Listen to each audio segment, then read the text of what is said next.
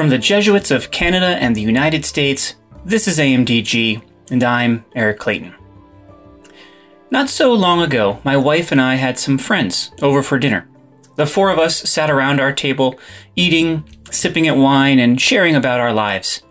As is so often the case with these particular friends, our conversation turned to faith and spirituality and where we're finding God in our days. "I'm reading a book I think you'll like," our one friend said. "It's called The Diary of Jesus Christ. And I'll tell you, I've never encountered Jesus quite like this." A pause. "It's written by a Jesuit, actually," he said. Well, those were the magic words. That Jesuit is Father Bill Kane, and he's my guest today. He's got a rather intimidating bio.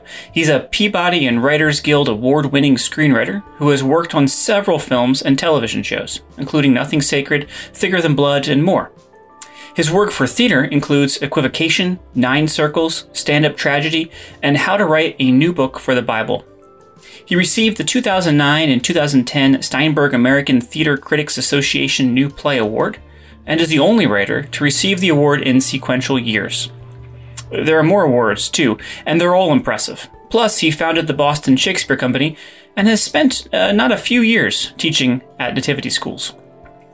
But the reason he's on the podcast today isn't really for any of that. He's here because he wrote a book about Jesus Christ. A deeply moving and tender story that was so good it found its way into conversation around our dinner table. And I have to think that there's something there worth reflecting on. After all, isn't that the nature of the gospel? Jesus lived a life worth talking about, did things that were so remarkable. People told their friends, told their families, said, "Hey, you've got to check this guy out. He's going to change how you think about the world." St. Ignatius himself was so moved by the story of Christ. Not the scripture specifically, at least not at first, but by another author's account of Jesus. And that imaginative tale is what led the soldier turned saint to embrace a new life, a new way of loving. For those of you familiar with the work of Father Greg Boyle, the Jesuit priest who founded Homeboy Industries, The Diary of Jesus Christ is particularly worth your time. Greg and Bill are longtime friends, and Greg wrote the introduction to Bill's book. But for me, as a reader of both Greg's work and Bill's book, it was hard not to see the connections. Bill has captured beautifully in his book the essence of the Christ that animates Father Boyle's words and work. And finally, Bill asked me about Star Wars, which longtime listeners will know is something I enjoy talking about. Now, here's my conversation with Father Bill Kane on his new book, The Diary of Jesus Christ.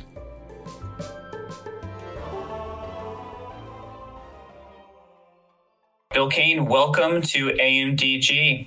Thank you. Excited to talk to you today about your really amazing book, The Diary of Jesus Christ. And we'll get into it. But before we do that, maybe you can tell us a little bit about yourself, about your life. What do you want to know? What brought you, what formed you to eventually write this book?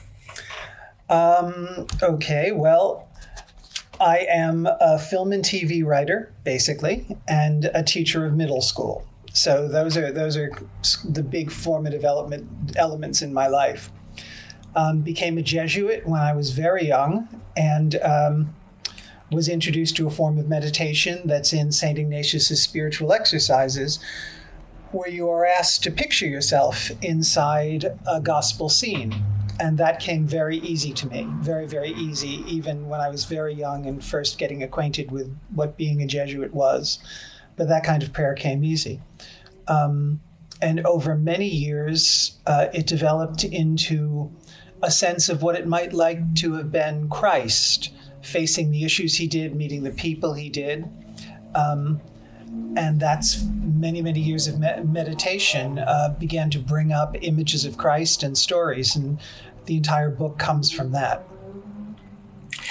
Can you talk a little bit more about your own life of prayer or the contemplative prayer practices that really helped you to hone the stories that are in this book?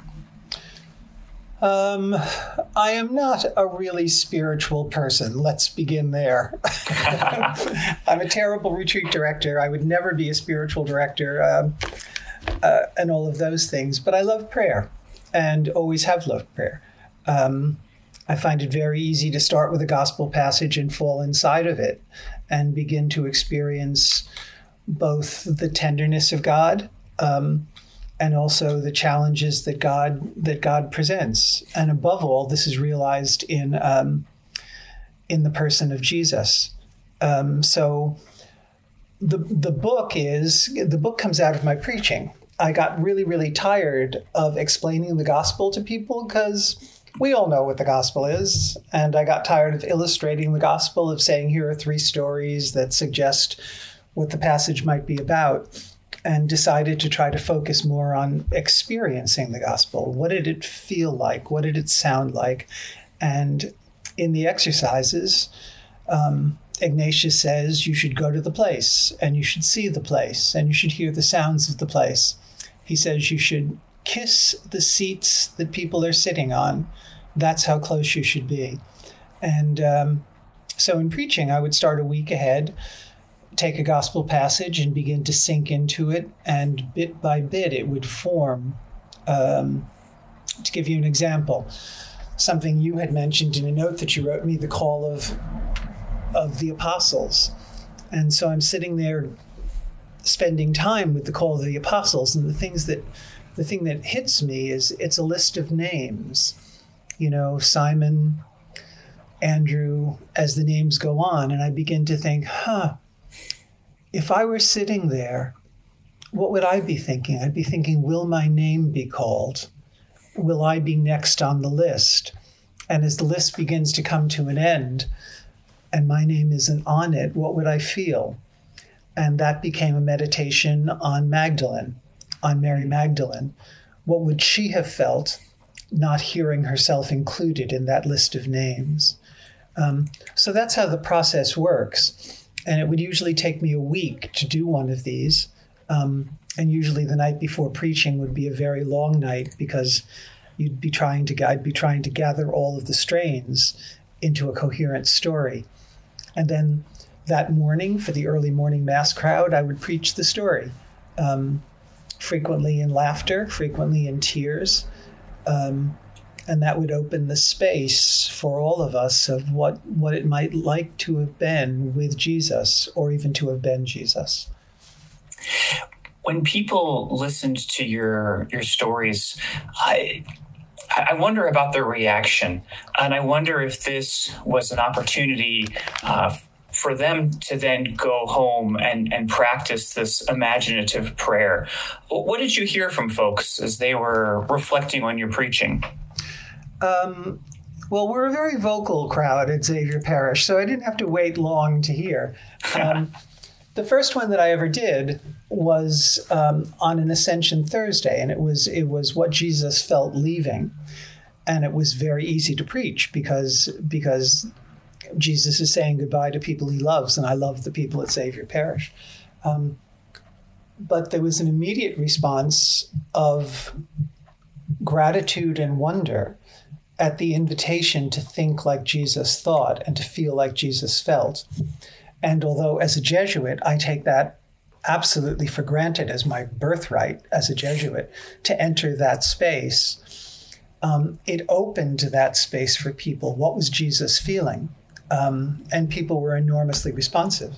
I was frankly surprised that people sort of felt surprised that Jesus had an inner life.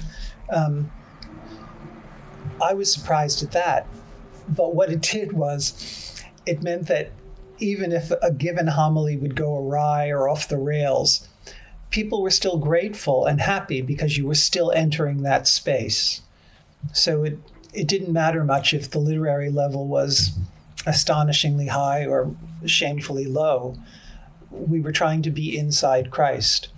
And that was a very good place for us to be. And the Christ that you paint is so very tender, so very inclusive, and also just very human in his grappling with the nonsense of everyday life. And it occurs to me, in the life of Ignatius, right? The saint is, on his near deathbed, reflecting on, again, someone else's imaginative work on the life of Christ, right? And it changes him. Ignatius isn't reading the Gospels at first. He's reading this other kind of interpretation. So I wonder if you think about your book or the stories you tell as that opportunity for renewed conversion or deeper conversion in the same tradition of St. Ignatius, who encountered, Christ as seen and interpreted through the eyes of someone else. I'm not that bold. I don't have that kind of. I don't have that kind of viewpoint on what I do, either in writing for television or in preaching. You just try to be as true as you can possibly be, and hope that works. One thing I love about Ignatius is he started out loving storybooks. He fell in love essentially with Don Quixote. Amadis of Gaul was a knight he fell in love with. So during my formation, I made it a point to read Amadis of Gaul to get a sense of what he was falling in love with. And it's all very swashbuckling and very romantic and riding into the challenges of early Renaissance life. And it's just wonderful. So that imaginative space that he had then transfers to Jesus. And that's the step that I try to do for myself, to enter into Jesus's imagination. What do you think is the role and the importance of stories in the spiritual life? As someone who's written for film and television and obviously this book, why are stories important? Well, let me ask you. I've read up a little bit about you. Tell me about Star Wars in your life. I bet the listeners are going to love that. Yeah, no. I mean, I'll answer my own question, assuming that you will then as well. For me, stories like Star Wars, these epics, these sagas, help me imagine a bigger world. Things are so much bigger than what I can see on any given day. And I think there's hope in that. I think there's hope in the bigness of things because God is so much greater. And so, of course, our stories are stretching us and pulling us out of ourselves in a way that's, I think, a good spiritual practice. Perfect. Nothing to add? No notes? No, nothing to add. All I want to know is which character in Star Wars are you closest to? Are you Obi-Wan? Yes. Are you Obi-Wan, not Luke? No, yeah, I love Obi-Wan Kenobi. He's a negotiator, and then he fails ultimately, right? And he goes into exile and has that one last mission that he clings to tenaciously. Not that I've done that yet. I don't know, but I love that. Okay, truth. Do you have a lightsaber? No, not one of those expensive ones from Disney World, but we have some toys lying around that my daughters swing at each other. Well, it's that expansiveness of imagination is the thing that I love, and it's pretty much what I got. Do you know what I mean? I'm not an analytic thinker. Story is where I live. Narrative is where I live. So the question becomes, in the gospel, who do you associate yourself with? And I mean that as a real question. Who do you see yourself as in the gospel when you hear the gospel? Yeah, I mean, it depends on which gospel reading we're looking at. I think for me, when I pray with scripture, it depends so much on where I am in that moment. Am I Martha? Am I Mary? Am I, feeling anxious about many things? Am I pressed into service as Simon is, or am I more willing to meet the needs of people? So I don't have a go-to character in scripture, but it's those are the kinds of questions that I think come out of my daily experience. Yeah, well, I would suggest it'd be worth investigating a go-to character. Like you associate with Obi-Wan, I certainly associate with Don Quixote. And I'm a Shakespeare director, so there's a lot of world expanding that comes from Shakespeare. But by associating, I don't think we're asked to associate with the gospel the way we're asked to associate with Star Wars. In Star Wars, there's an immediate and emotional identification. But I think there's a gap there when we get to the gospel. We sort of turn it into a lesson. At least that's my experience. It might not be the experience of your listeners or you. But what do we learn from the gospel? And we use the gospel to judge us. I'm not living up to the gospel. What do we take away from the gospel? I'm not sure that that's where the power lies. I think the power lies, and Ignatius would push this, talk to the people, talk to them, be with them, see what they have to say to you. And that jump from Star Wars to the gospel is one that has never been difficult for me. It all blends. It's continuous. Who do you associate with in the gospel? Well, I wrote this thing called The Diary of Jesus Christ.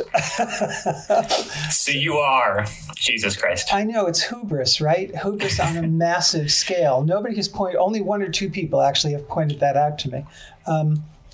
But a friend of mine, a Jesuit friend of 50 years, who died, and I'm still living in the shadow of his death. But he wrote a book called Story as a Way of Knowing.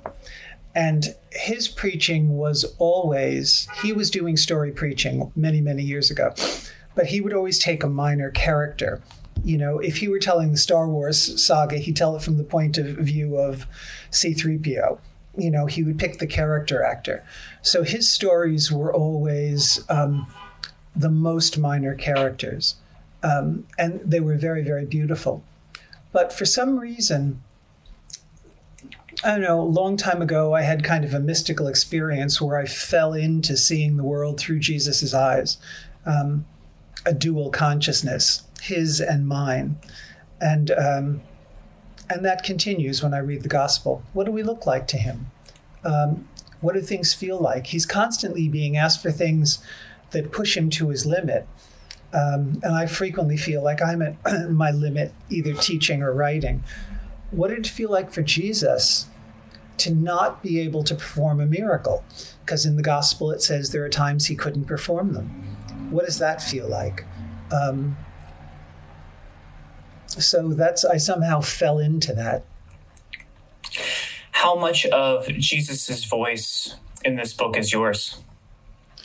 I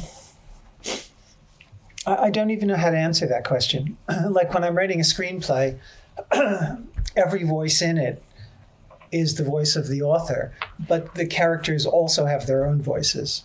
Would you mind if I read one of the stories?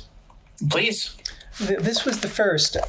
Let me open it up. And as I said, it's saying goodbye, and it's what Jesus says as with the ascension.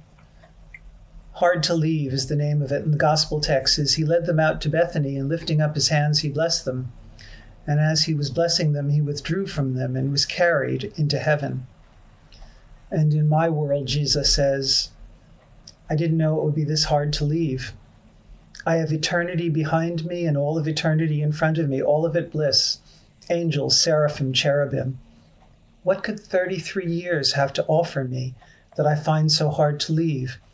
33 years are nothing, though on some hot days a day could seem very long. It seems like yesterday when I first saw all of you. Peter, you wanted nothing to do with me. John, you were so young. You've grown so much in 3 years. And Magdalene. The first time I saw her, I was dazzled, and she wasn't even trying to dazzle. She was making no effort, and even then she was beyond angels. The first time I saw her, I couldn't move, I couldn't speak, and every time after felt like the first time. You see, before her, I felt ordinary. She made me feel special, as if she saw something special in me. I asked her about this once. She said, it wasn't hard because it's true. I learned from her how to see people, how to really see them. Not just glance at them, but look into them.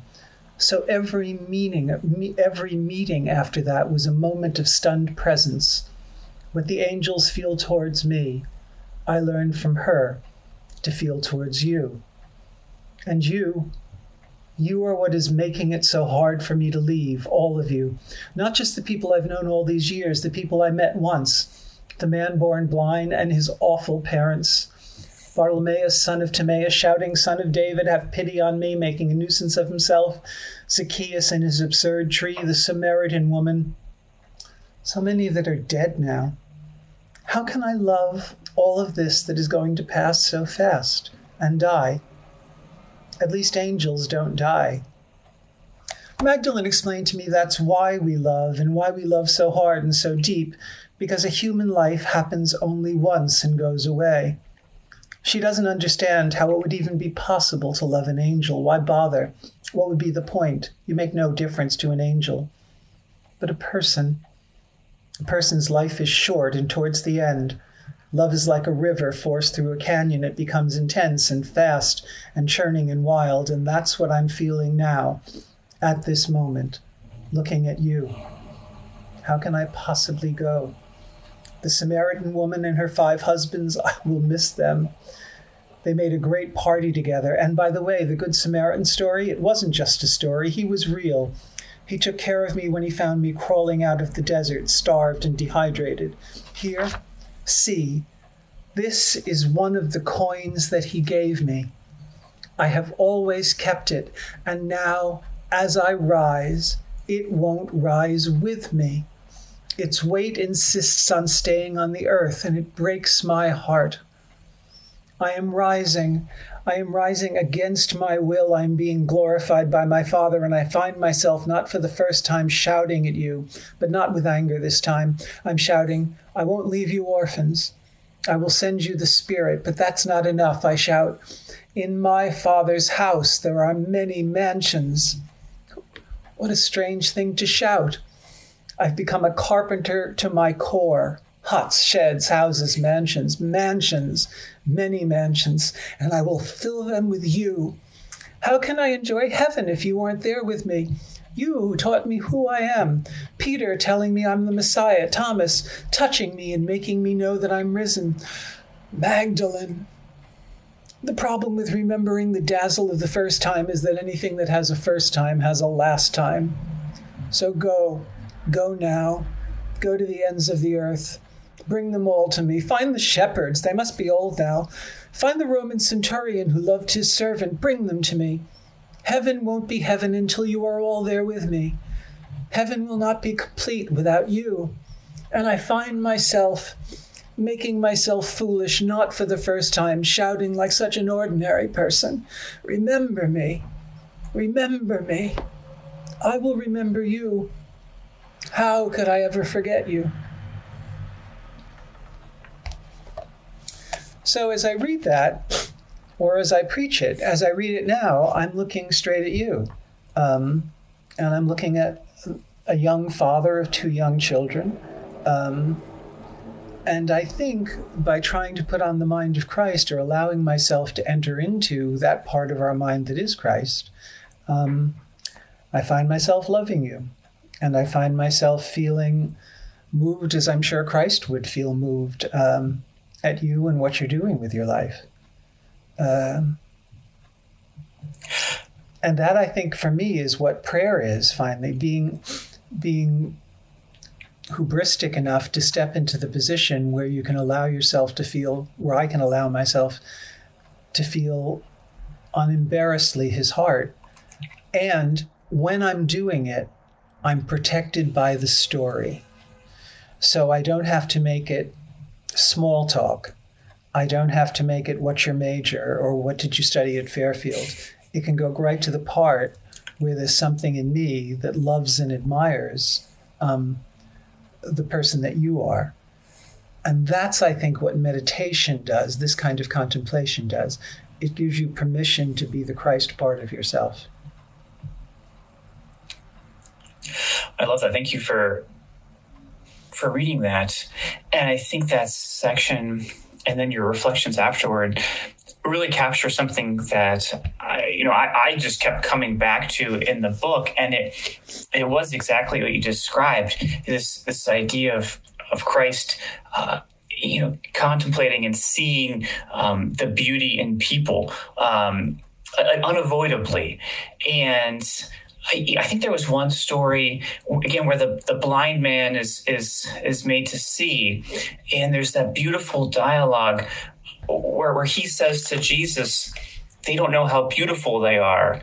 And Jesus says, no, they don't. And he says, but you do. And he says, yes, I do. And the blind man is able to see that as well.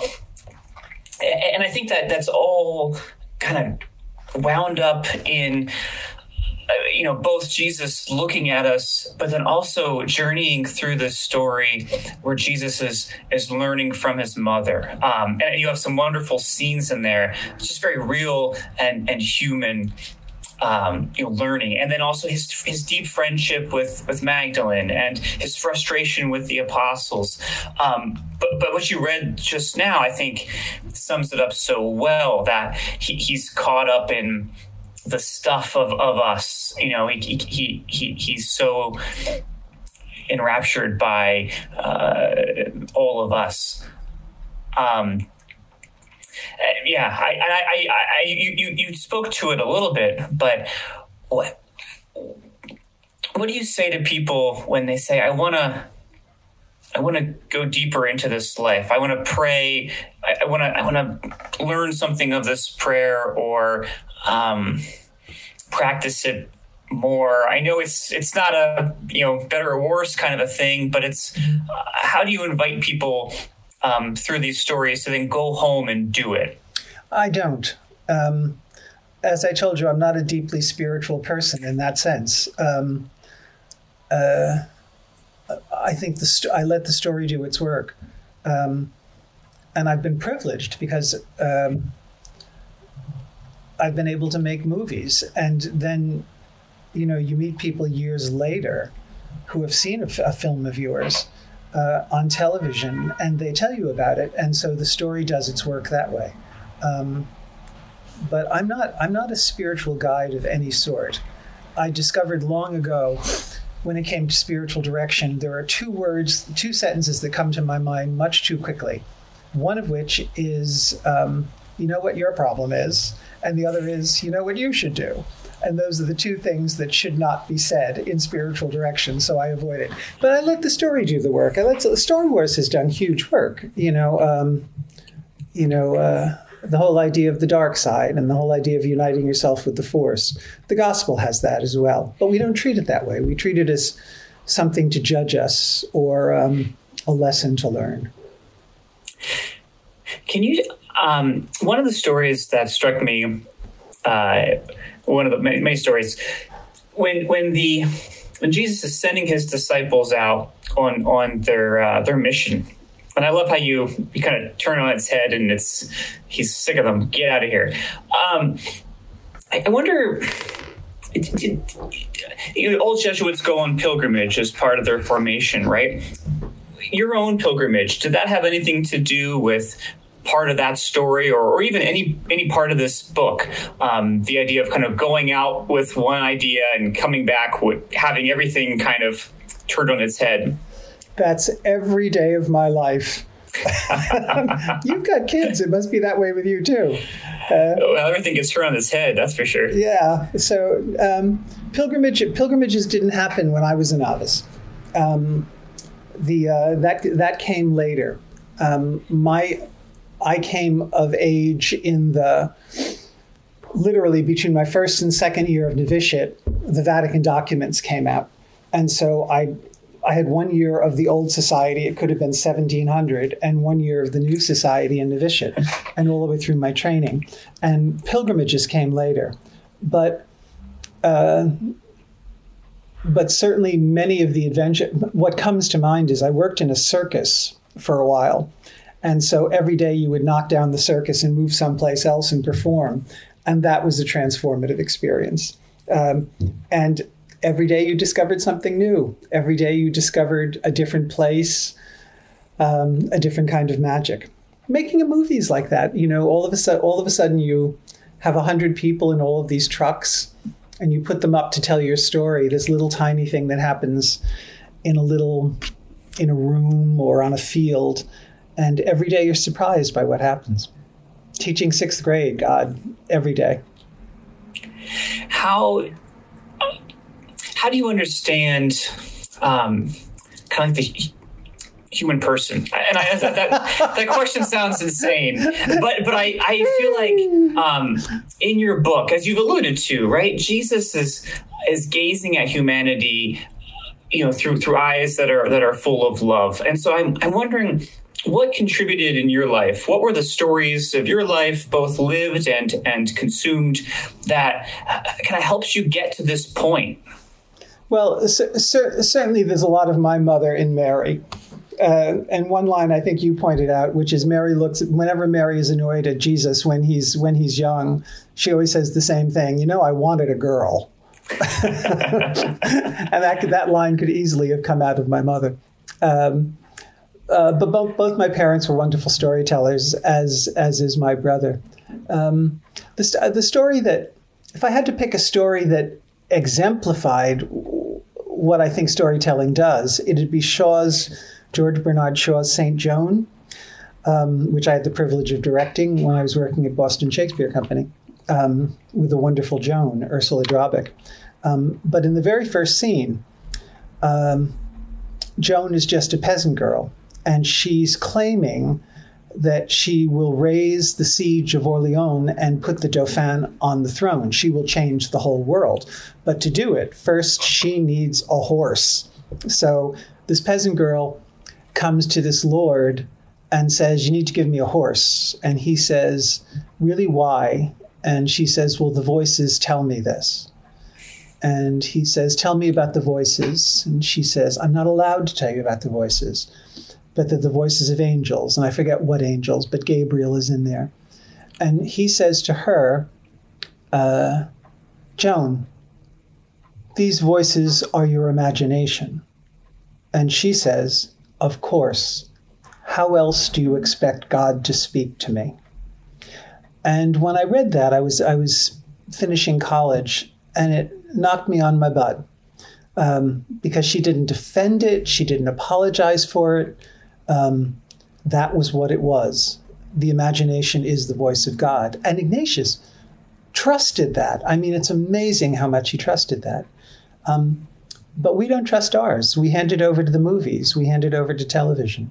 But I don't think we take it home with us. Are you reading stories to your kids? Oh, yeah. What stories do they like? I mean, it's mostly like just kids' books and things. Tell me. What did we just read last night? It was actually a Star Wars book last night. Shame on you. I know, I'm the worst. You're indoctrinating your children. 100%. Well, I'll tell you, there's one beautiful book we got right before my eldest started school. I forget what it's called, but the girl has butterflies in her stomach, and as the pages go on, there literal butterflies come out of her mouth. Whenever she speaks, she's nervous, or she's worried they're going to call on her, or she doesn't want to leave her parents. And the butterflies come out. It's very cute. And she's able to kind of master that. And then she sees another little girl who's got her hands on her stomach, and she goes to her and, "Are there butterflies in your stomach?" And the girl goes, "Yes." And they go out, and she helps her to work through that. But the ending, I cried both the first two times I read it, because the little girl goes home to her mother, and he says, "How was the first day of school?" And, "Oh, Mom, it was a great day. I had so much fun." And the mom says, "I'm so glad." And a single butterfly escaped from her mouth. And I knew it was coming the second time. And I was like, this is beautiful. I know you didn't ask me to recap the story. No, that's exactly what I want. And I will rush out. That's one of our favorites right now. And will she read it more than once? Oh, yeah. We've read it multiple times a day, and we just got it a month ago. See, I think, and I will look the book up, I think that's prayer. I think that's what prayer is. but we don't allow it to, that it certainly was that for Ignatius. We don't allow the gospel to work that way. And thank you for telling the story. It's wonderful. And it's wonderful to watch you, since this is visual and we're seeing one another, it's wonderful to watch you tell the story, because you become the girl and your hands begin to move and the butterflies come out of you. And that's great beauty. And that's, I think, what living in the story of Christ allows to happen. You're allowed to be there for a while. You have the permission to be Christ. As a priest, although not a very good one, when you say Mass or do a sacrament, it's the same as the children's book you just described. You're given permission to say, this is my body for you, which would be a very difficult thing maybe it isn't that difficult, but it's an act of love that you're allowed to perform, even with people that you've never met before. Same thing with, I can remember hearing confessions in a prison and telling a young man that he was forgiven for the murder he had committed. I have no power to do that. I'm a kid from Queens, New York, but Christ has the power to do that. And in this particular case, I could feel the forgiveness happening. I could feel himself reassembling himself from inside. I could see him hearing those words, and entering into the person of Christ gives us that permission. Holy Thursday night, when you're allowed to wash other people's feet, it'd be awkward at a dinner table, but suddenly in the ritual you're allowed to. And this method of thought, this method of prayer, this method of preaching gives us the same permission that you have with your daughter to allow butterflies to come out of your mouth. I'm going to go back as the day's going now. What's something you said about kind of the story gives us permission, a story gives us cover. And as we live through those stories, I want to just one kind of final category of question here. One of the things that I, again, took from your book, and Jesus says this again and again, this idea that who knows what miracles we have hidden within us. Jesus is performing these miracles, but he never says, I'm the only one who can do this. And there's miracles hidden within. Oh, say something about that, because it really struck me, and say more. It's interesting because that line has been quoted to me a number of times, and it is not for me a foundational weight-bearing kind of line.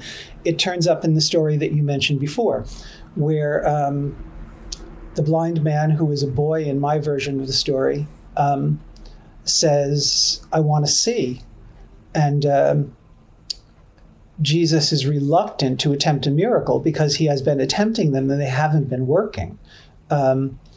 And there's nothing, as he says in a different story, more embarrassing than a miracle that doesn't work.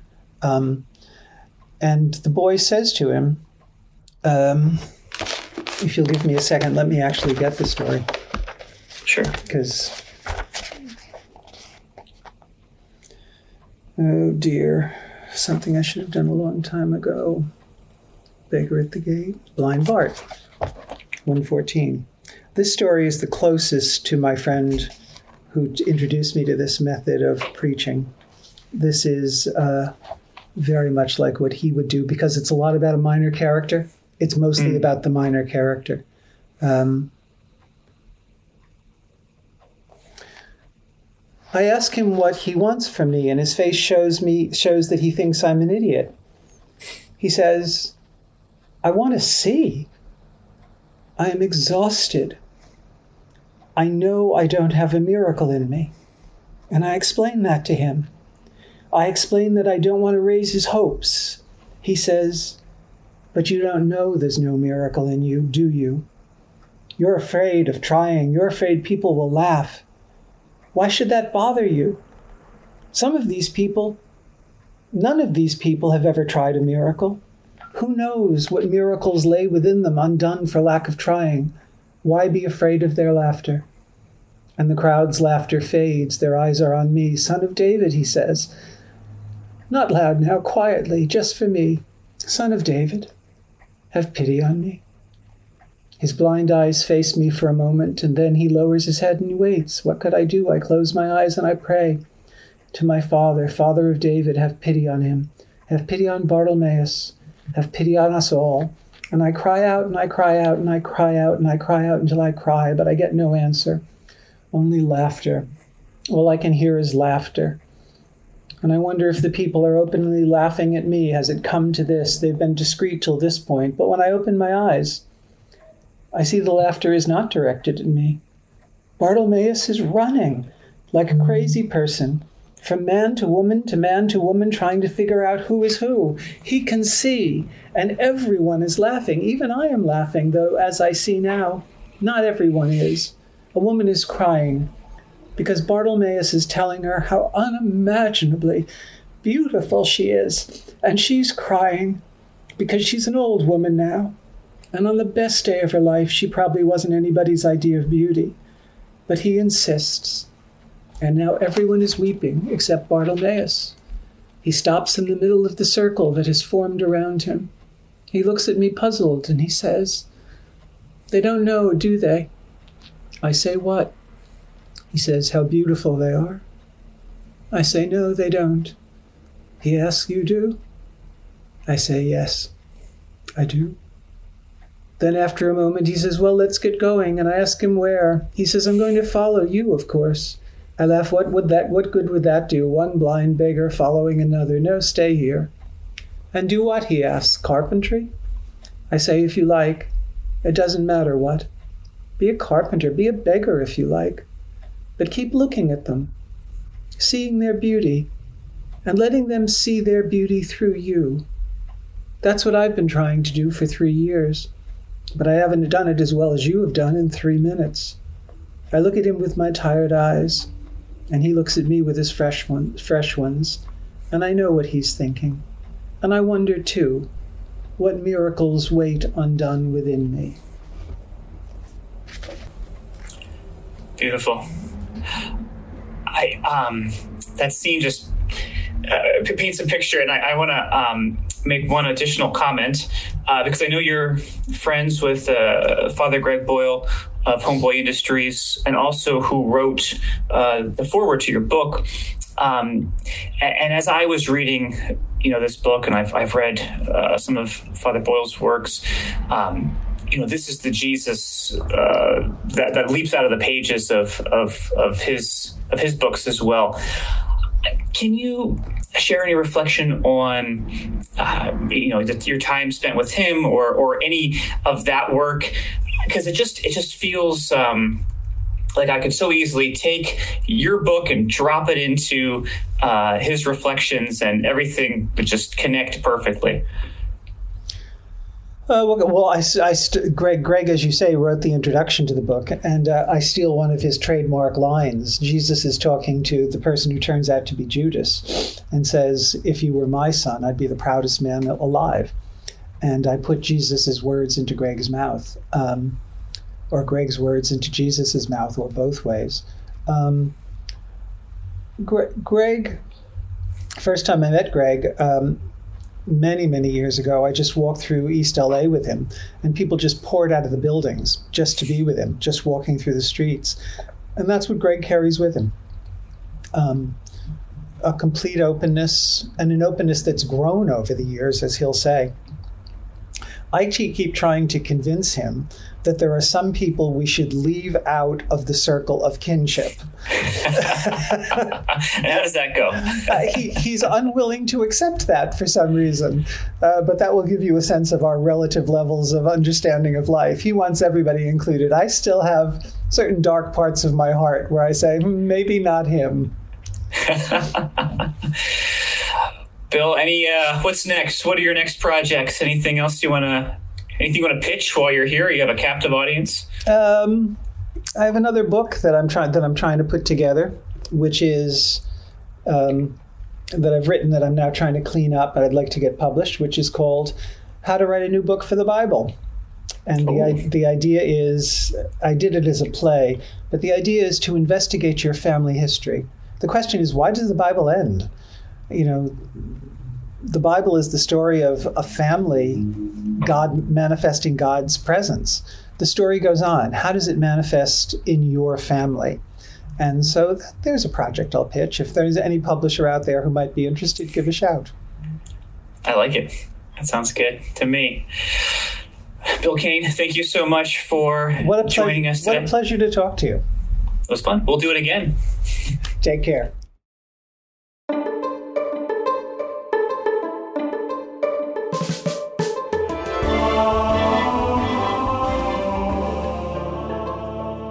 AMDG is a production of the Jesuit Conference of Canada and the United States, and when we're not working from home, the show is recorded at our headquarters in Washington, D.C. AMDG is edited by Marcus Bleach, and our theme music is by Kevin Lasky. The Jesuit Conference communications team is Marcus Bleach, Eric Clayton, Megan Leach, Becky Sindelar, and me. Connect with the Jesuits online at jesuits.org, on Twitter at Jesuit News, Instagram at We Are the Jesuits, and Facebook.com/Jesuits. Sign up for weekly email reflections by visiting jesuits.org/weekly. If you or someone you know might be called to discern a vocation to the Jesuits, connect with the Jesuit vocation promoter at beajesuit.org. Drop us an email with questions or comments at media@jesuits.org. You can subscribe to the show on iTunes, Spotify, or wherever you listen to podcasts. And as St. Ignatius of Loyola may or may not have said, go and set the world on fire.